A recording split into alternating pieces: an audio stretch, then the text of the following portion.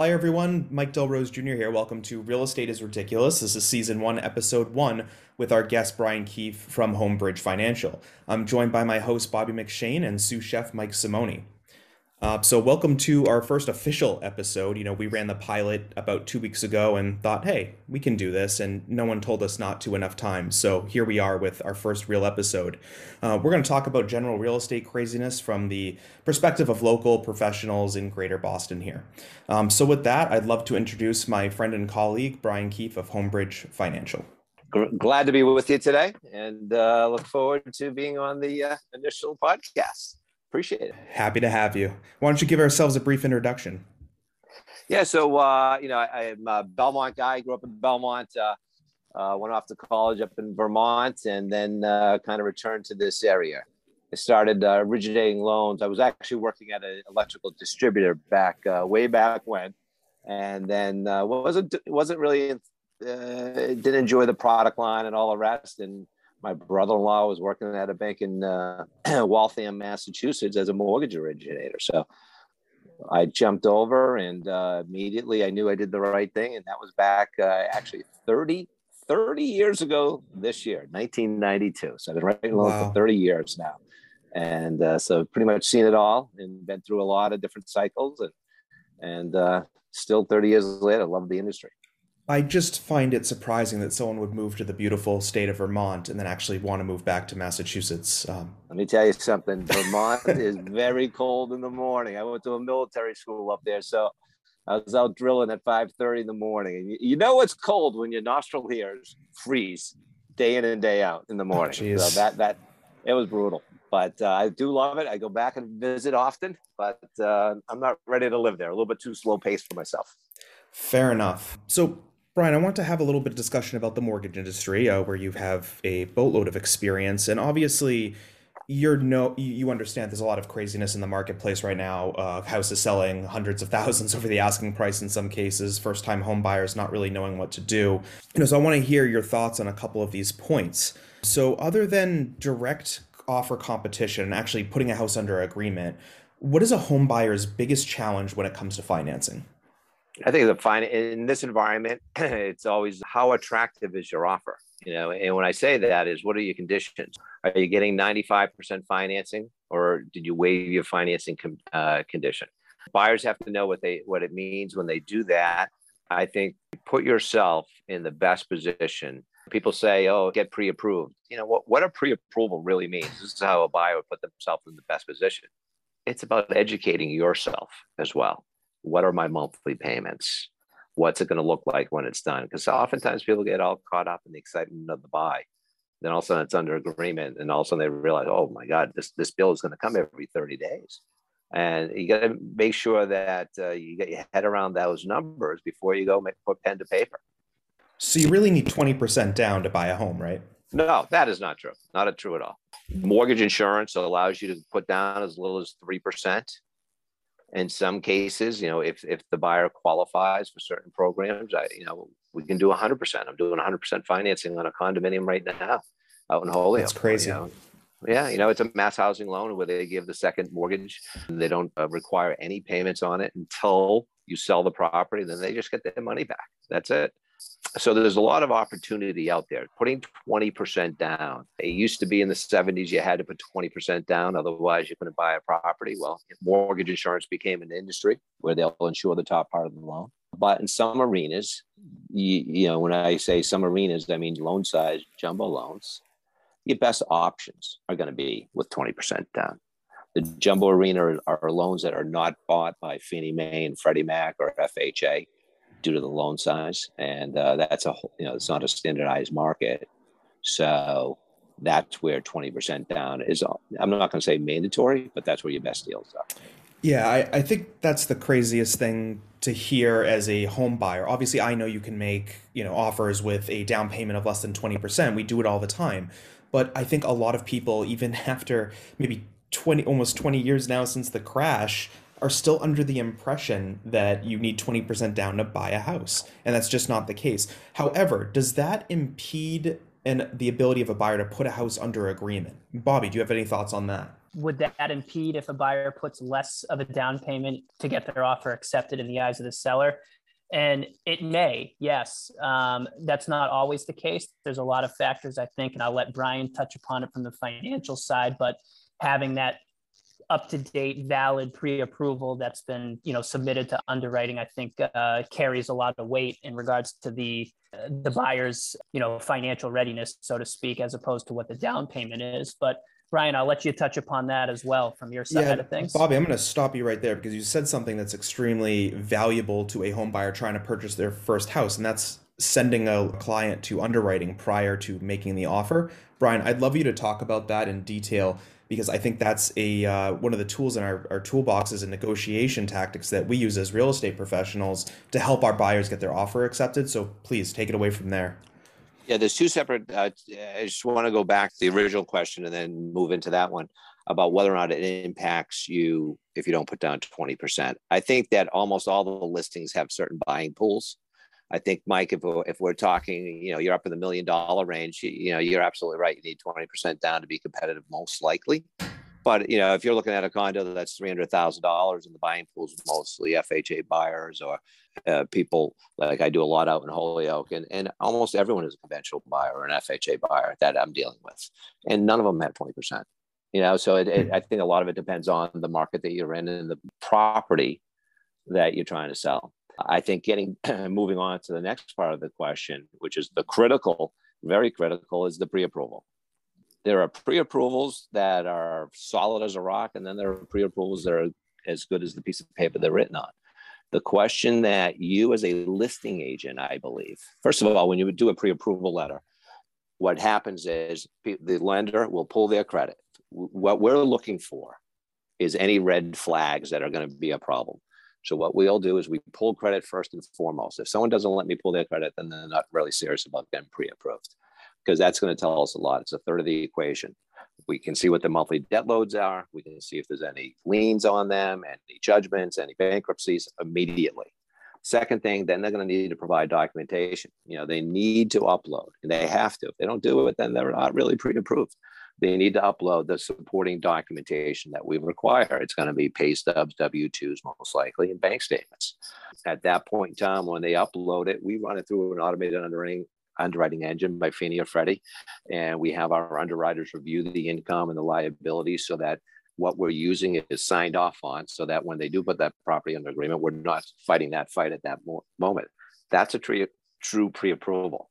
If the buyer never provided any documentation, that's just a pre-qualification. They might have pulled credit and that was it. That's not really worth anything. They didn't really look for any potential problems.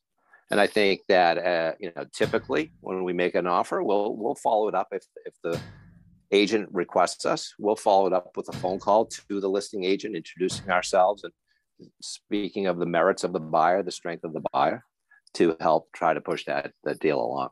You just mentioned the difference between a pre-qualification and pre-approval. I think a lot of home buyers don't understand that there's kind of two phases to that. The first where you're entering just basic information, the second where you are getting that credit pulled. Isn't there a step further where that client actually goes through the underwriting process prior to purchasing? When they provide the documentation, okay, and then it gets reviewed by underwriting to verify the income. Okay. So, and then it's after that step, and we verify the assets. We're looking for the down payment money too. We're going to look backwards and we're going to say, okay, was there any large deposits? We go through the full pre-approval process, okay? And then what that means is that it should theoretically just come down to the appraised value of the property. I think you see where this conversation is headed, because I'm talking about structuring an offer with, limiting contingencies to make it more attractive to a listing agent and a seller. I've had clients waive their financing contingency after, a long talk about risk and discussions with their lender, of course. But I see those buyers sometimes waiving that financing contingency, basically putting their 5% deposit at risk and guaranteeing that loan. And is that something that you recommend to certain clients who have the ability to do so? Or is that something you'd rather not see in an offer? Well, that puts all the pressure on the lender to perform, because it's the person's money's at risk. So in a situation like that, they need to be fully pre-approved. We need to make sure that there's no issues. If it's a condominium, what if there's an issue with the condo complex? Nothing to do with the buyer, but the complex, and then they can't perform. So you got to make sure that you're covered, or you have the cash to pay it. Which, unfortunately, at least in the environment we were just in, and maybe it's diminishing now, I don't know. You kind of had to take some risks to be able to get a property under agreement. Brian, I just wanted to, as you just kind of alluded to with when you're lending on condominium, you have to have the condominium approved, in addition to the buyer. To my knowledge, and I'm curious myself as to some of the things I've heard since the tragedy that happened last year down in Florida, that there's new guidelines based on lenders lending on condominiums and certain questions that need to be asked and verified prior to. Do you have any updated knowledge on this? Because still learning about it myself.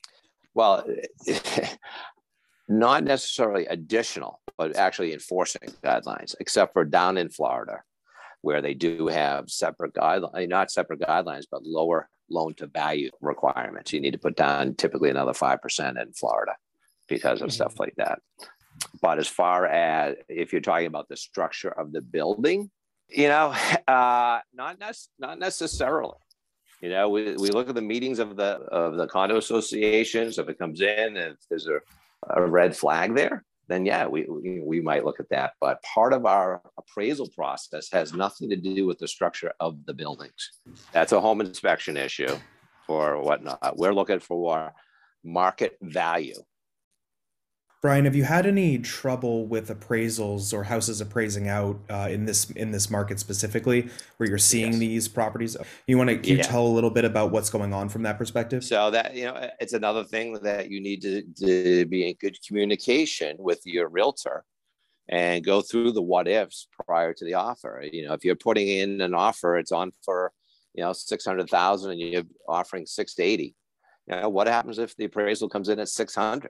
You're gonna have to be able to deal with that $80,000 differential, or the seller's going to ask you to deal with it before they sign the P&S. I mean, this is stuff all the time. Now, as long as we can get some comps, because when it moves fast, like it did upward this past year, what was it, 18% appreciation? It's a very moving fast market. Sometimes, stuff under agreement doesn't count towards a comp. A compensating factor. It has to be recorded at the registry as a closed loan for us to be able to use it as a comp. So sometimes it's difficult in a raising value environment quickly for the values to catch up.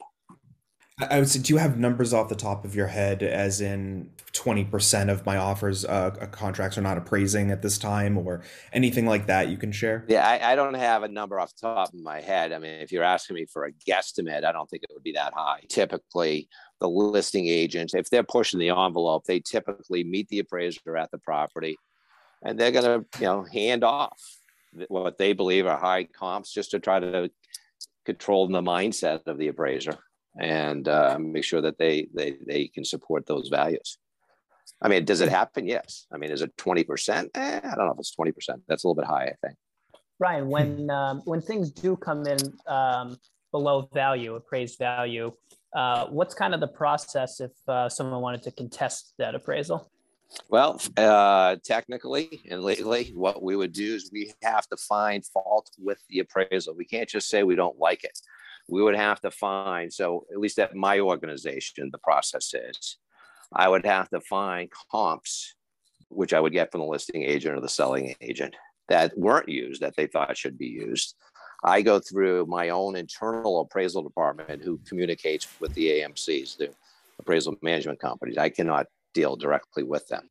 So I have had times when the appraiser will come back and just say, I stand by my value and I'm not going to reappraise it, or I'm not going to look at your comps. That's happened to me more than once. I'm confident it's happened to most loan officers. And at that point, that's the value. The Frank-Dodd Act has put in a line between the appraisal companies and the lender. You got to be very careful about trying to apply pressure to an appraiser these days.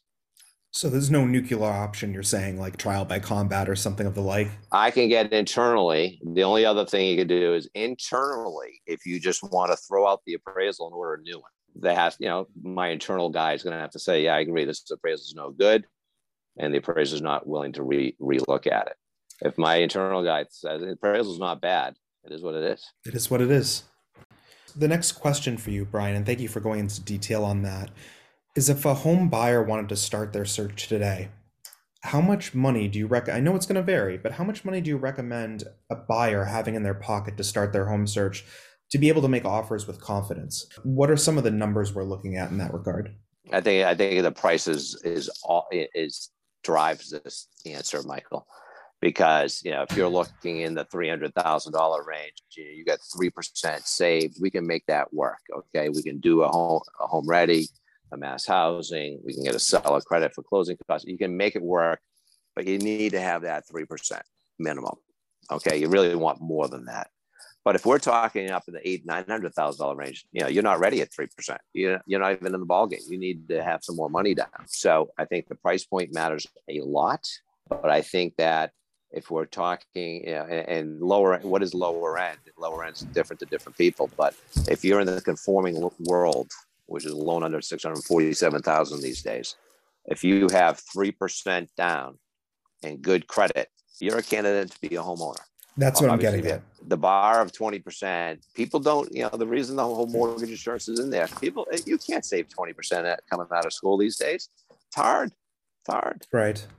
You leverage, you do get $10,000 saved. You buy a place, all of a sudden you sell it, you make X amount on it, and then all of a sudden you got 40,000, to play with. No, I think that's very important. Again, we started off the conversation with, down payment amounts and, less than 20%. We're kind of finishing up in that regard because I think a lot of people realize that, yes, it's hard to come up with that down payment initially. But if you have the capacity to save any sort of money, you're not as out of reach as you think, at least from the financial side. The competition is another story, of course. I haven't seen a market like this ever. And I started Right. at the crash in 2009 when I graduated college. So this is mostly unprecedented. I know, Brian, you've told me, years ago that, we're due for a correction, and that never came. Do you have any Now, insight? Do you have any insight from, I'm not asking you to predict the market because you'd be a rich man if you could, but is there any indication that things are going to go south anytime soon? I think the demand for housing is so strong across the country that no, I don't think. I mean, is it 18% last year appreciation is unsustainable? Is there fat in that? Probably, but I don't think that. I think the demand is still there. Rates are still down. Rates are going up. You got to realize anything below 6% is a great rate. It's just that we've been spoiled since 2007 with rates being so low. The affordability index is high. No, I think the demand is going to be there. Do I think it's going to be like it was as rates go up? No, but I still think it's going to be demand around here. If you live near a major metropolitan city, you look at our area, Watertown. Look at Watertown. They are so set up. What a great community to live in now, huh? Tax burden is low because of commercial influence. You're 6 miles outside of the city of Boston. I do not see, if it's a nice property in a nice area, any demand falling shortly in the near term. Well, that's great for sellers and terrible for me because I want to buy a Well, house someday. To take Brian's point one step further too, supply and demand, the lack of land around here and the low inventory, it doesn't appear that that's going to be changing anytime soon. So just from the supply and demand standpoint, I agree with you, Brian. I'd be surprised to see things change drastically anytime soon. Well, thank you both for ruining my day. hey, listen, I think you might have a couple properties to sell too, so don't forget that side of the equation, my Yeah, exactly. Exactly. Brian, we're going to end with one topic of discussion here. In your opinion, you have to make a case for it. What is the best pizza in the area? I have switched recently. I love the 3-4 cheese Fiorella pizza. It's not huge, but I do like that tremendously. I don't know if you've had that. I was always a Belmont pizza guy growing up, more so just because that's where I always got it, and I still love that pizza. It's thin crust pizza, but you have to get it when it's hot. Once it dries, it cools off a little bit. It's no longer nearly as good. That is a well But thought right out answer. at the moment, I'm going Fiorella's. Fiorella's. I think I can't get away from chicken parm whenever I go to Fiorella's, and we have Fiorella's in Newton here, which borders us at the west side of Belmont. You and I, Brian, and then the Express in Belmont itself. So we have both, which Yeah. is I think we're a little spoiled. Yes, Excellent. yes. Bobby, would you agree with that? Fiorella's? I mean, have you had their pizza? Well, I've been to Fiorella's multiple times, but I've never gotten the pizza from there. So that's going to have to be on my list to try. So I'll take your word for that. Right now, I would have to say, and it's been a staple for a long time, Stella's Pizza in Watertown. I feel like you can't go wrong very, with their very pizza. underrated. Very underrated. That's got to be mine. There's a couple other close seconds, but that's right. Mike's mentioned that before. Pizza Roma. Pizza Roma in Watertown's good. I've been to Fiorella's a few times. I've never not gotten pizza. So I'm surprised you go there all the time and get other stuff. I've never considered getting anything but pizza there. Wow. I think that's definitely in the top 5 in the area for sure. My new favorite is Venice Cafe or Venice Italian Kitchen in Mass Ave. If we're gonna start going off on Italian food, though, I was told about this place this weekend, and I stopped by there. Bob's in Medford. It's like the oh, honey, first time. Unbelievable! It was awesome. not cheap, but it was awesome. Brian, they deliver Grubhub, so. let's just say when I've ordered from Bob's, I'll get 2 meals out of it because easily it's expensive. Well, you order a couple things and it's like food for the next week. Yes, Bob's Deli is worth the trip and highly recommend. I got meatballs, their sauce, and their braided bread for dinner. And then I got the jumbo sub, which was like lunch for my whole family. Awesome. Excellent. So, Brian, I want to thank you for joining us. I think you gave a lot of great insight. I think it adds value to anyone out there looking for a home or thinking about it. We're going to talk about the selling side eventually at some point. But for now, I think if you're buying a home, you're going to get something out of this conversation. So thank you for your time. We appreciate you, and we'll look forward to working with you in the future. All right. Thank you, Michael, Bobby, and Mike. Brian, thank you. Thanks, Brian. Thanks, Brian. All right, guys.